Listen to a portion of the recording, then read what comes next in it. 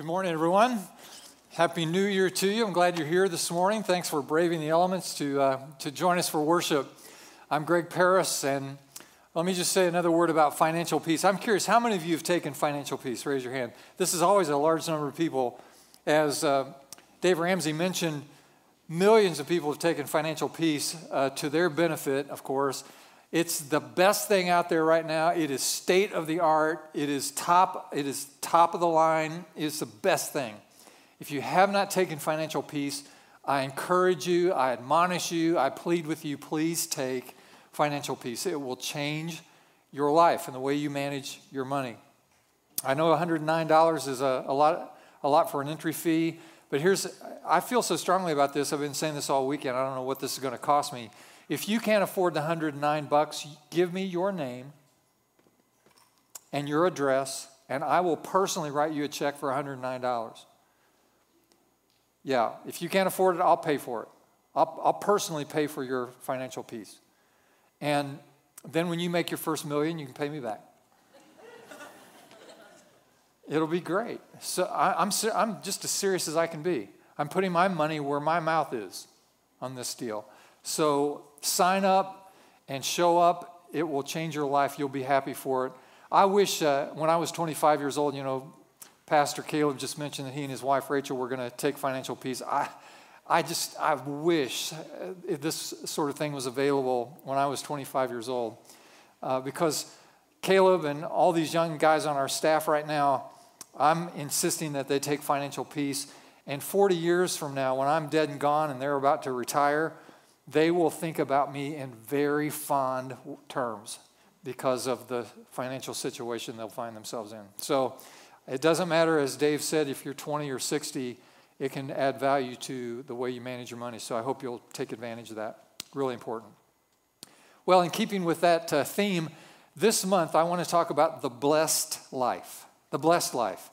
And today I want to begin the year by kind of outlining from this message, simple little message this morning, unpacking the direction that our church is going to go in 2018, and then at the end I want to make a prediction for us. So our text this morning is taken from 2 Samuel chapter 6, 2 Samuel 6, and I'm going to read the first 19 verses there. The context here is when King David is attempting to bring the Ark of the Covenant to Jerusalem for the first time.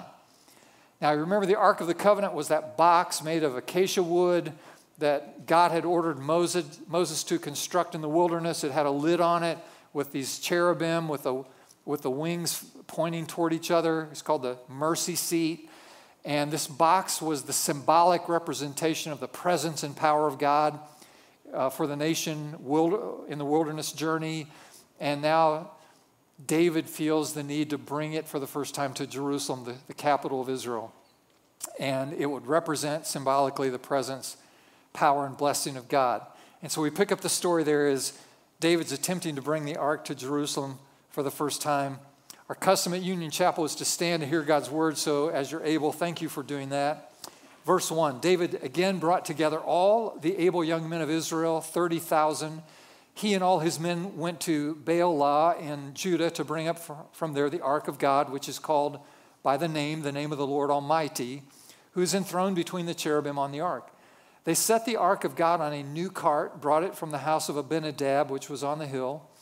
Uzzah and Ahio, sons of Abinadab, were guiding the new ark with the ark of God on it. And Ahio was walking in front of it.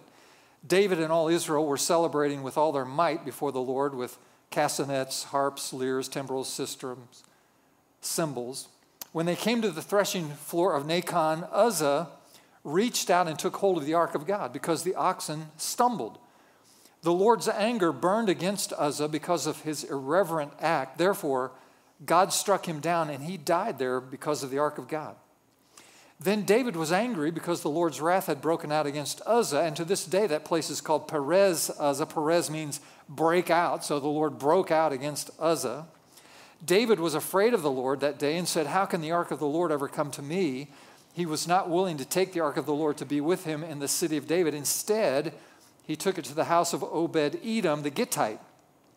The ark of the Lord remained in the house of Obed-Edom, the Gittite, for 3 months, and the Lord blessed him and his entire household. Now, King David was told, the Lord has blessed the household of Obed-Edom and everything he has because of the ark of God. So David went to bring up the ark of God from the house of Obed-Edom to the city of David with rejoicing. And when those who were carrying the ark of the Lord had taken 6 steps, he sacrificed a bull and a fattened calf, wearing a linen ephod. Now, a linen ephod, that's the undergarment. So the translation is, David's in his tighty-whities, dancing before the Lord with all of his might. And while he and all Israel were bringing up the ark of the Lord with shouts and the sound of trumpets. And as the ark of the Lord was entering the city of David, Michal, daughter of Saul, one of David's wives, watched from a window. And when he saw King David leaping and dancing before the Lord, she despised him in her heart. They brought the ark of the Lord and set it in its place inside the tent that David had pitched for it. And David sacrificed burnt offerings and fellowship offerings before the Lord.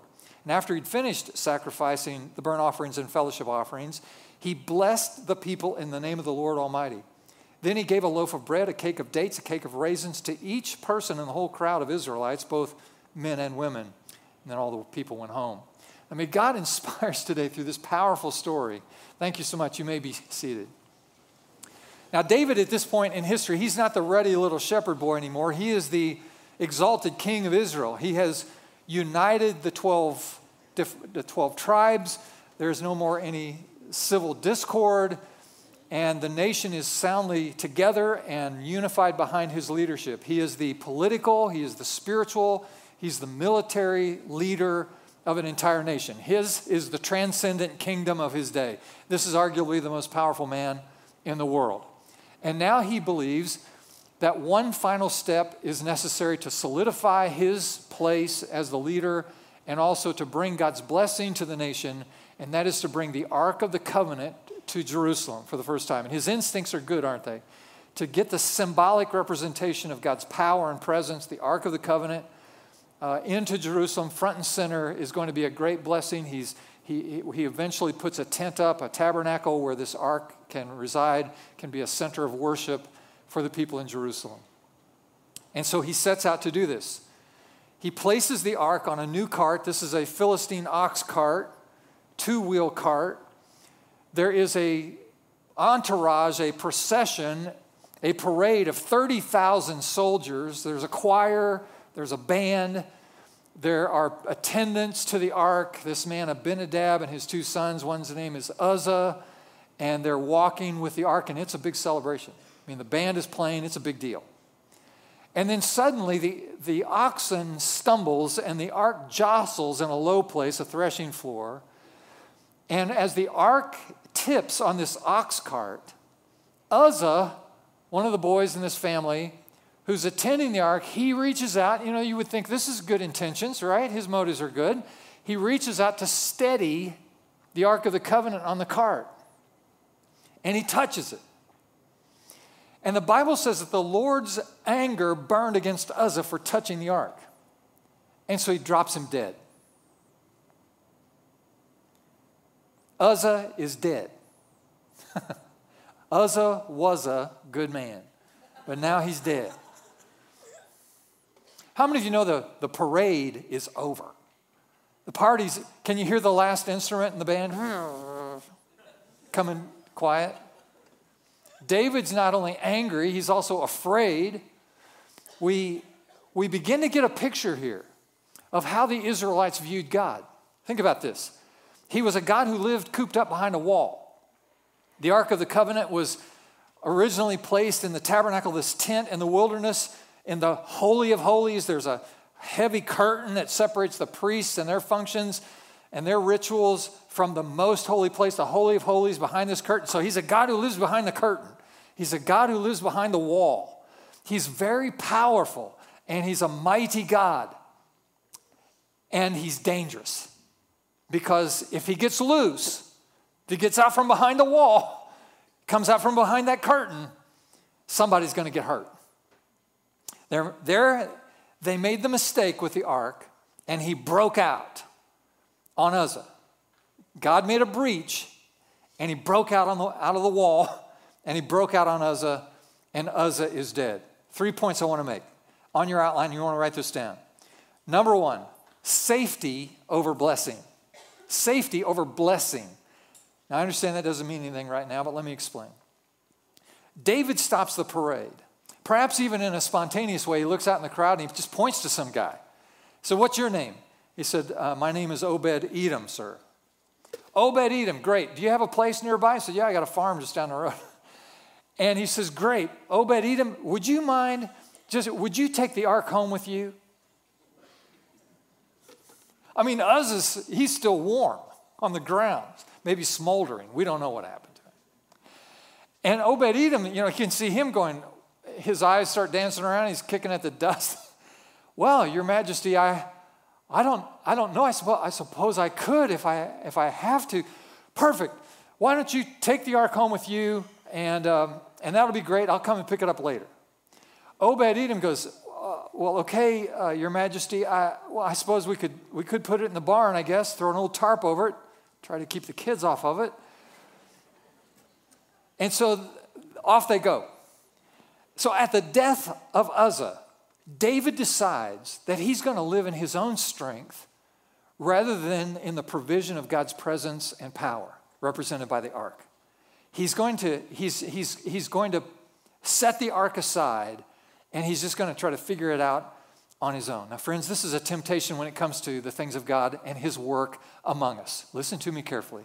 When the blessing of God's presence through the Holy Spirit becomes real in our lives, becomes real in relationships, in a family, in a church, in a city, in a community, in a people group. When the presence of God becomes real, things inevitably get turned upside down. Now hear me. Jesus asked the question one day of his disciples, do you think I've come to bring peace? He said, no. I did not come to bring peace. I have come to bring a sword. Now that's pretty dramatic imagery, isn't it? He said, don't think I've come to bring peace, but rather a sword. So when God begins to work, it's always good. It's always beneficial. It's always for the best, but it's not safe. It's not safe. I don't know about you. I've discovered in my life, I gave my life to Jesus, and the next thing I know, I'm doing things that I would have never done without him in my life. I was avoiding things I would have never avoided without his presence in my life. Anytime a life is touched by the presence and power of Almighty God through the Holy Spirit, that life gets shaken. That life gets turned upside down. That life gets changed. Can I get a witness? Change comes when you encounter God in your life. And so this is a decision now that David has to make. Do I bring the Ark of the Covenant with me and expect God's presence and power in the nation, or do I put him aside? Let me illustrate it this way. There are dozens of denominations in the United States who 100 years ago were functioning with a much higher expectation of God's presence and power in their midst, in their movement. They were open to the activity of the Holy Spirit. And over time, these peoples have withdrawn from the power and the work of the Holy Spirit, these denominations. And the blessing didn't really depart from these groups as much as we departed from the blessing from God himself. And they essentially parked the Ark of the Covenant in a safe hideaway where God can't break out and create havoc on the normalcy of their religious norms, religious boxes, and in the contemporary context, in some cases, their postmodern, post-Orthodox views. So let's keep God over there, keep a tarp over it, and let's not have God's presence break out in the midst of our movement, because we've learned the God stuff and we know all the rituals and we know all the prayers, and so we'll just pretend like we're serving God over here in our religious box. And of course, all these denominations are in precipitous decline. Our particular movement, United Methodist Church in the United States, is declining faster than ever. So I'm simply pointing out that there are going to be dangerous moments. If you want the presence of God, the power of God, you get close to God, he's going to break out. He's going to break out in areas of our lives and our families and our relationships and our churches that may be completely new to us and not altogether comfortable. So we have to live in the tension. And now you understand the difference between safety and the blessing. You can play it safe, you can live it safe, you can have the same tame, lame experience, that you have with God, keeping him in the religious box you've come to be used to. In other words, it's a lot easier to keep God's presence in Obed-Edom than it is to let him break out among us in the middle of Jerusalem. Now, here's the tension that we have to live in. And there is dynamic tension in this regard, especially for us religious people. The tension that we have to live in is the knowing that the same power that broke out on Perez Uzzah, the same power and presence of God that dropped Uzzah dead, is the same power and presence of God that can deliver us from our sins, can heal our bodies, can deliver our children from the opioid addictions that they have, can liberate our marriages, can allow us to do missions here and there around the world, changing entire cultures and people groups in Jesus' name. The same power that broke out on Uzzah is the same presence and power that can transform the world. And so we have to live in the tension of that. You want to be part of transforming the world, then you've got to live with the idea that if God breaks out, man, this could cost us. It's always good, but it's never safe. How many of you are glad you came so far? Are you two. All right, 2 people are happy about it so far. That's great. Sometime later, watch, David is told about Obed-Edom. He remembers, someone says, Your Majesty, remember Obed-Edom? And he goes, oh my gosh. Is he that guy that we left the ark with? Yes, Your Majesty. Oh no. David imagines he's already dead and all of his family with him. Well, go check on him, see how he's doing, if he's still alive, poor guy. And they send out a scout, come back with this report. We found out about Obed-Edom. David said, let me sit down first. Sits down, all right, give me the bad news. No, Your Majesty, you don't understand. The house of Obed-Edom is blessed. He's blessed. The scripture says that his entire family and everything was blessed at the house of Obed-Edom. Now follow this. They give the report. Obed-Edom's crops are abundant. He's overflowing in grain. He's never seen anything like it. He has to build a new barn. He's got 2 new silos. He just bought a new John Deere tractor. It's the best tractor I've ever seen. And everything is blessed. It's amazing. All of his livestock are giving birth to twins. His herds are growing exponentially. His wife is pregnant. His cats are having kittens. His dogs are having puppies. His children are getting straight A's in school. His cows are giving more milk than they can possibly consume. It's unbelievable. Everything is blessed in the house of Obed-Edom. David goes, hey, wait a minute. That's what I was trying to go for. The blessing of God, the presence and power of God. Wait a minute. That's exactly what I had in mind for the whole nation. That's what I want for my kingdom. That's what I have prayed for. That's what I long for. That's what my heart desires. And now David is at a turning point. And let me just add then this second point. We seek God's blessing God's way. Write that down. Seek God's blessing God's way. David responds with a realization. We don't run God. God runs us. We don't tell God what to do, what to bless. We don't manipulate God into favoring us, preferring us.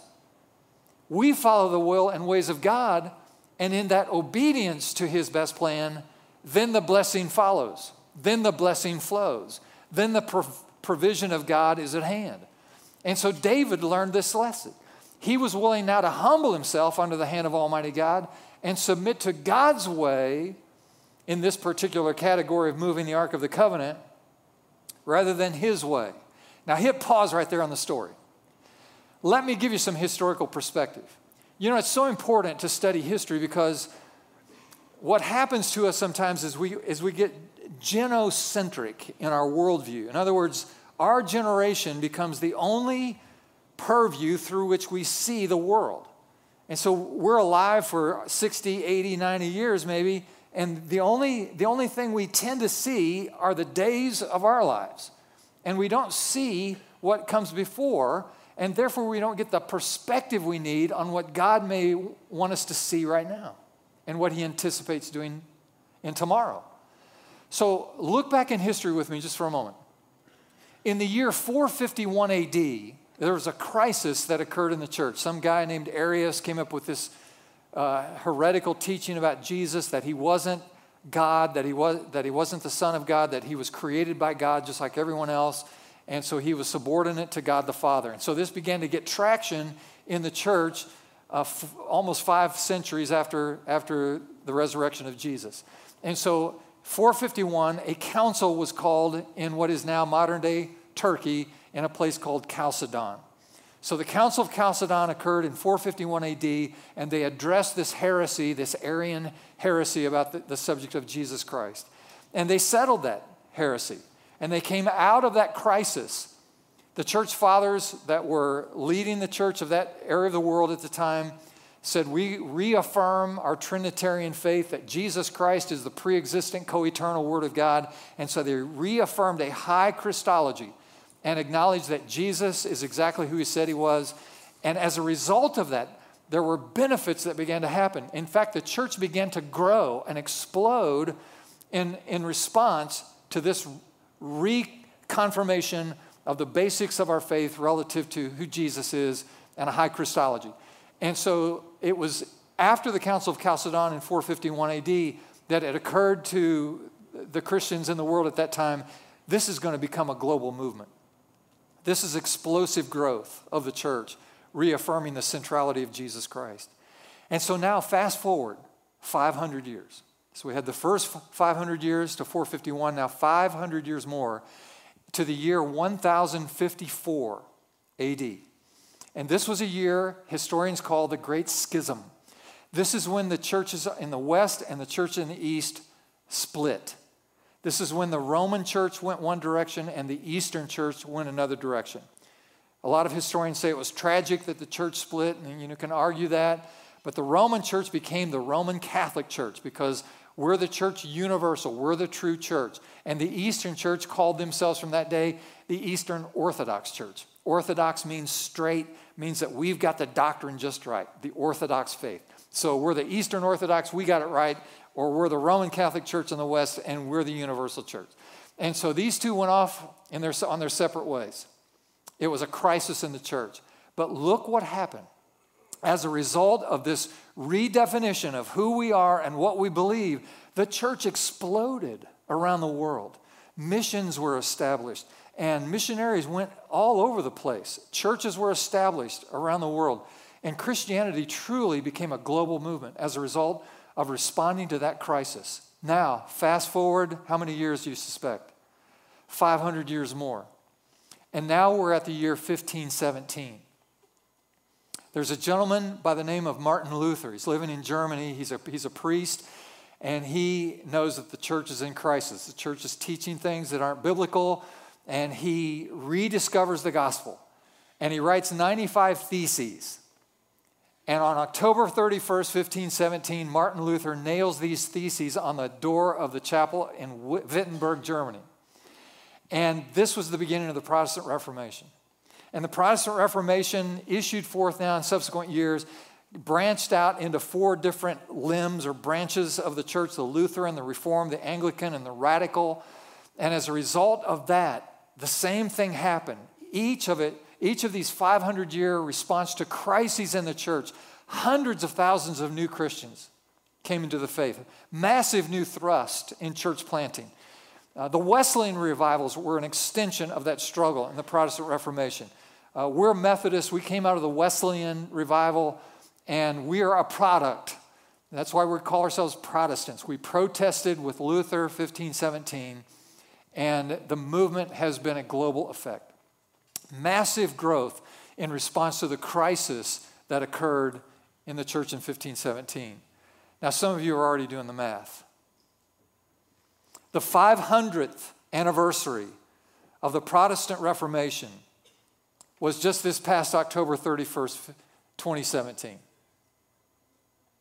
You and I happen to be alive at a very critical and pivotal and providential moment in time.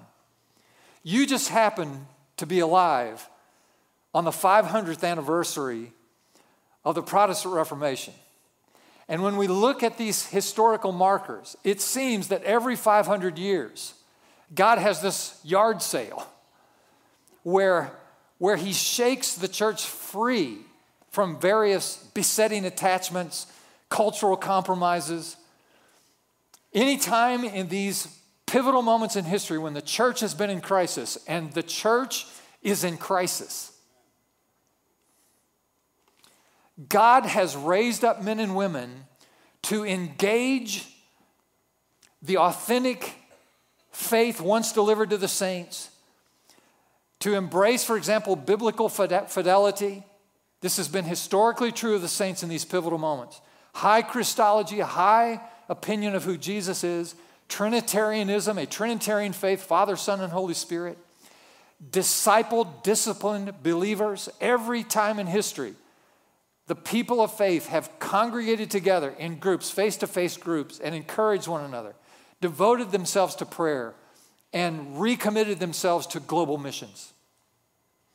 These are the themes which have reemerged at every major great awakening in the history of the church. And there are many scholars, many Christian leaders who are emerging today who believe, as I believe, that we are on the cusp of another great move of God in our time. I believe it.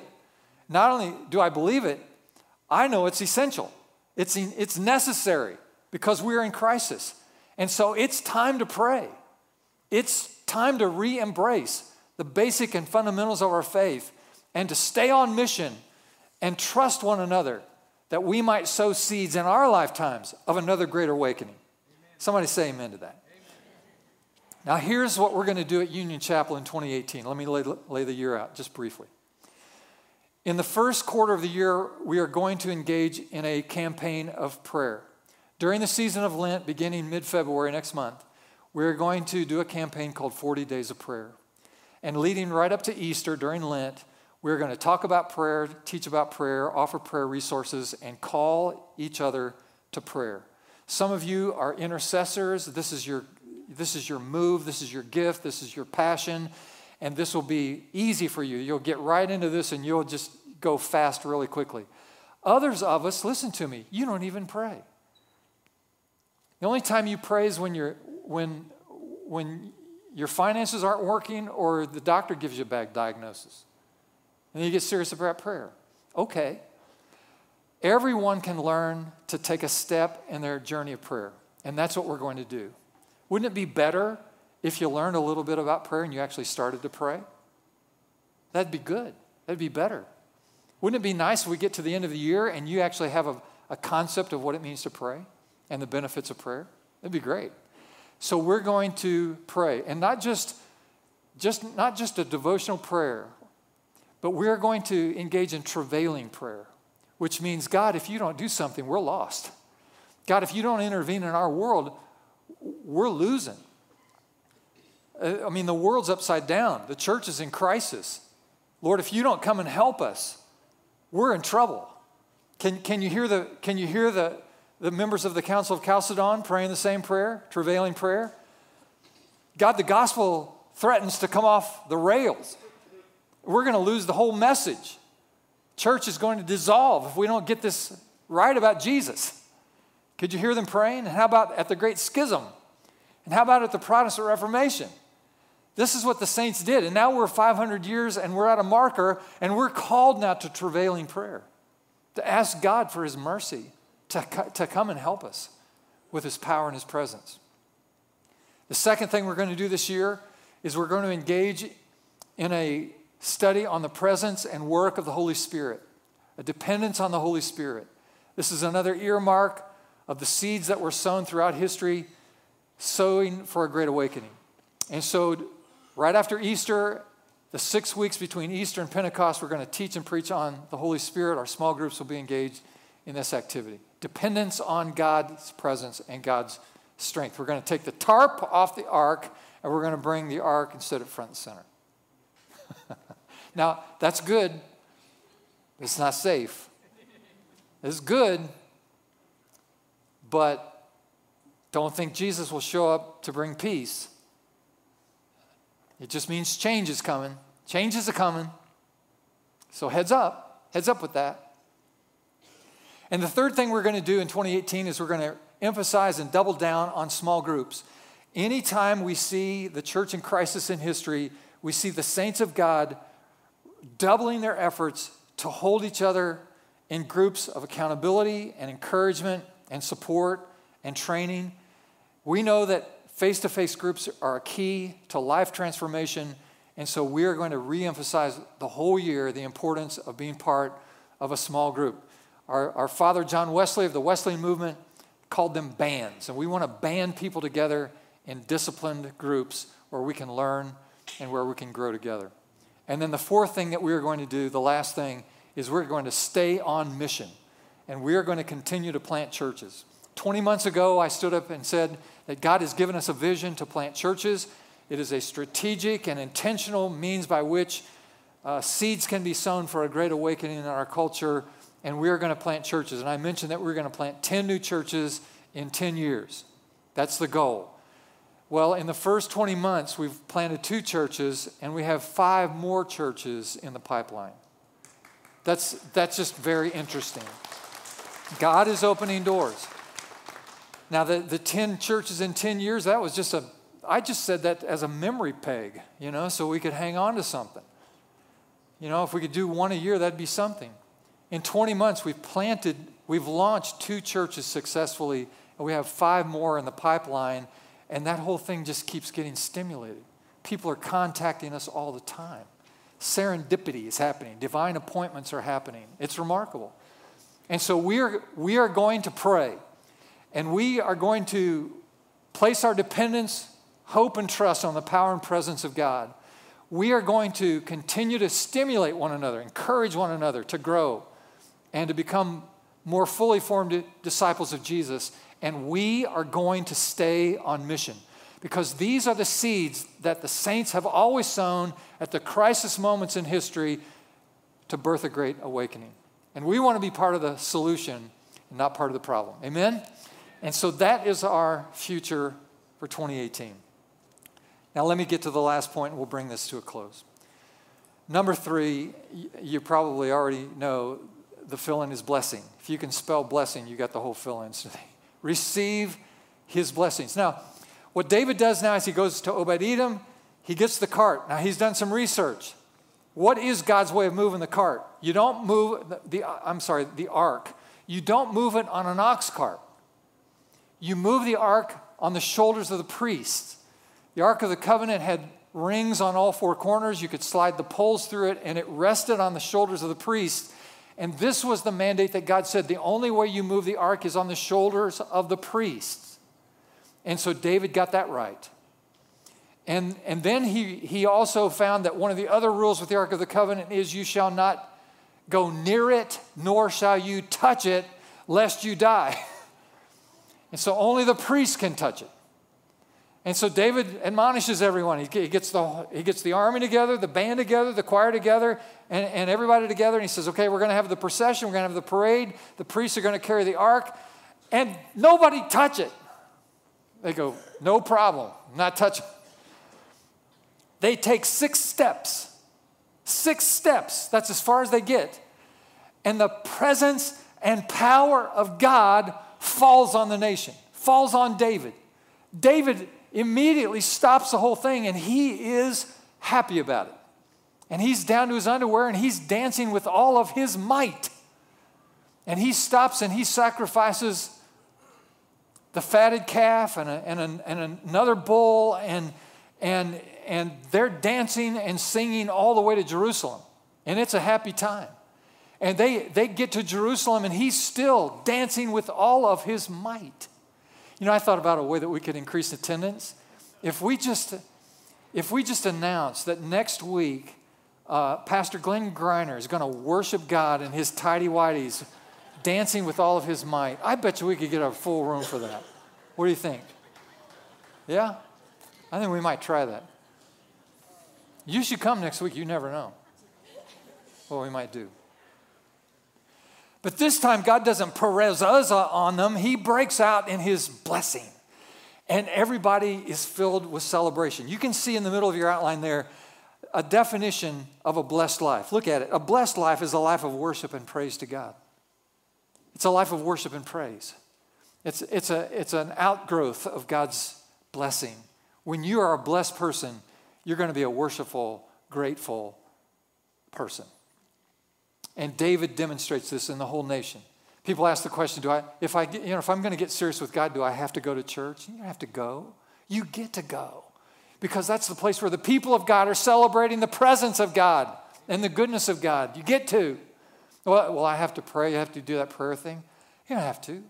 You get to. You get to connect with God, with God's people, and be part of a pivotal moment in history where you're part of the use of God in sowing the seeds for our great awakening.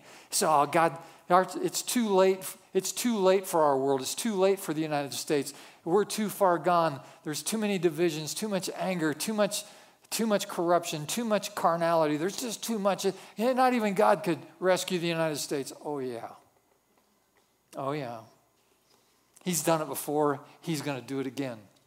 Yes, he is. And I want to be part of that. I want to be part of that. There's a great verse in the book of Acts referring to the Apostle Paul. And it says this about him. He served the purposes of God in his generation. Then he fell asleep. Don't you want to be like that? Don't you want that as an epitaph after you're dead and gone? She served the purposes of God for her generation. Then she fell asleep.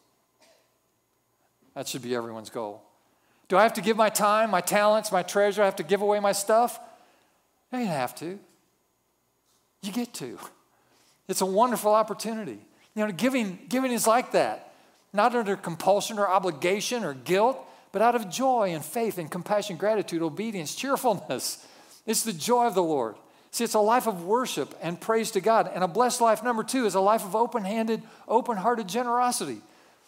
David gets into town. He wants to give everybody something. I mean, millions and millions of dollars.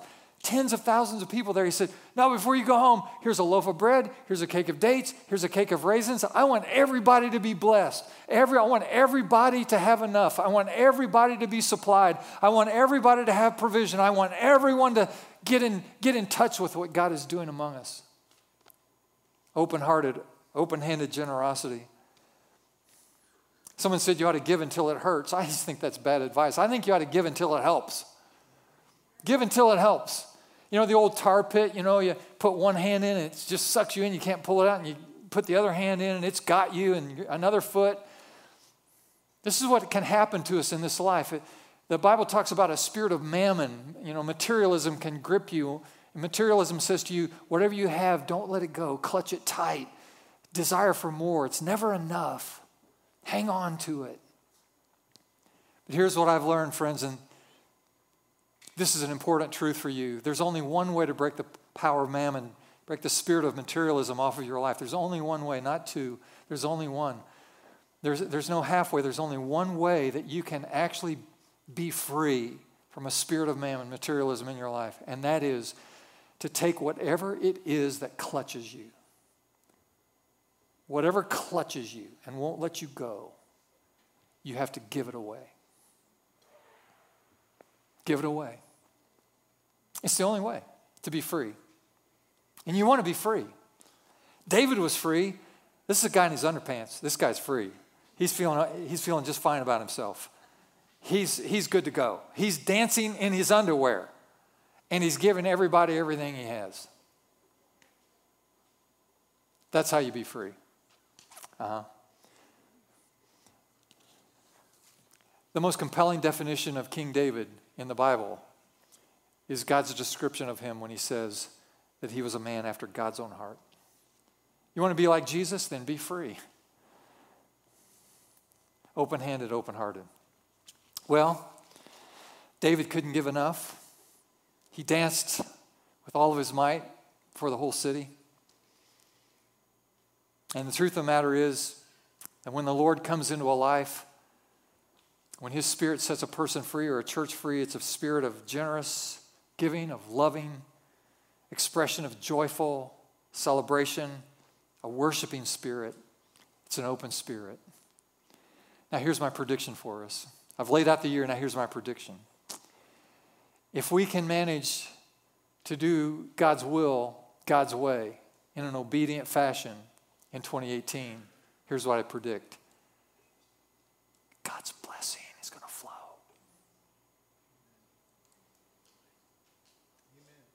The blessing of God is coming.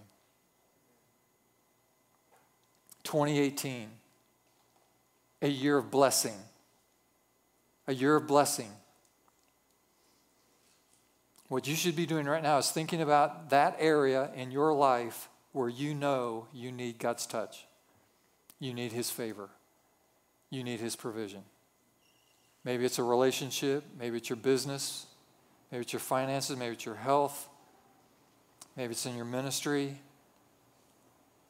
Whatever the category, here's what I'm expecting, and this is what I predict.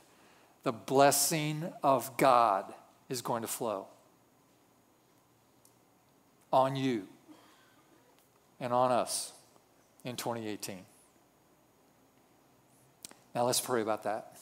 Lord, we pause today and give you thanks. Thank you for your word. Thank you for your promises. We thank you for this episode in the life of David and the nation of Israel, when they intentionally and willfully and strategically wished to bring your presence and power into their midst. And Lord, we want to be a people who invite your presence and your power. So we pray, Lord, that in 2018 you would come to our church, come to our lives, new and fresh ways. We know it's not safe. We pray with our eyes wide open. We know it's not safe, Lord, and yet we pray. Because we know that when you are present, your power is released. It is a good thing. And it evidences in a generous, loving, joyful, worshiping, open spirit. And Lord, this is the kind of people we want to be. And Lord, we also want to be found faithful, to be the men and women, the saints of God in this moment of history who are sowing the kinds of seeds that will spring up into a great awakening. Because, Lord, we confess the church is in crisis. We're undone without you. We've lost our way. We've lost our vision. We've lost our purpose. And so, Lord, help us. Help us to see the way and to walk in it, to serve you and follow you obediently, trusting in you, attempting great things, expecting great things. So, Lord, in all these things we pray that you would help us in 2018 and send your blessing in Jesus' name. Now, if you like that prayer, say amen. Amen. All right, would you stand with us as we sing?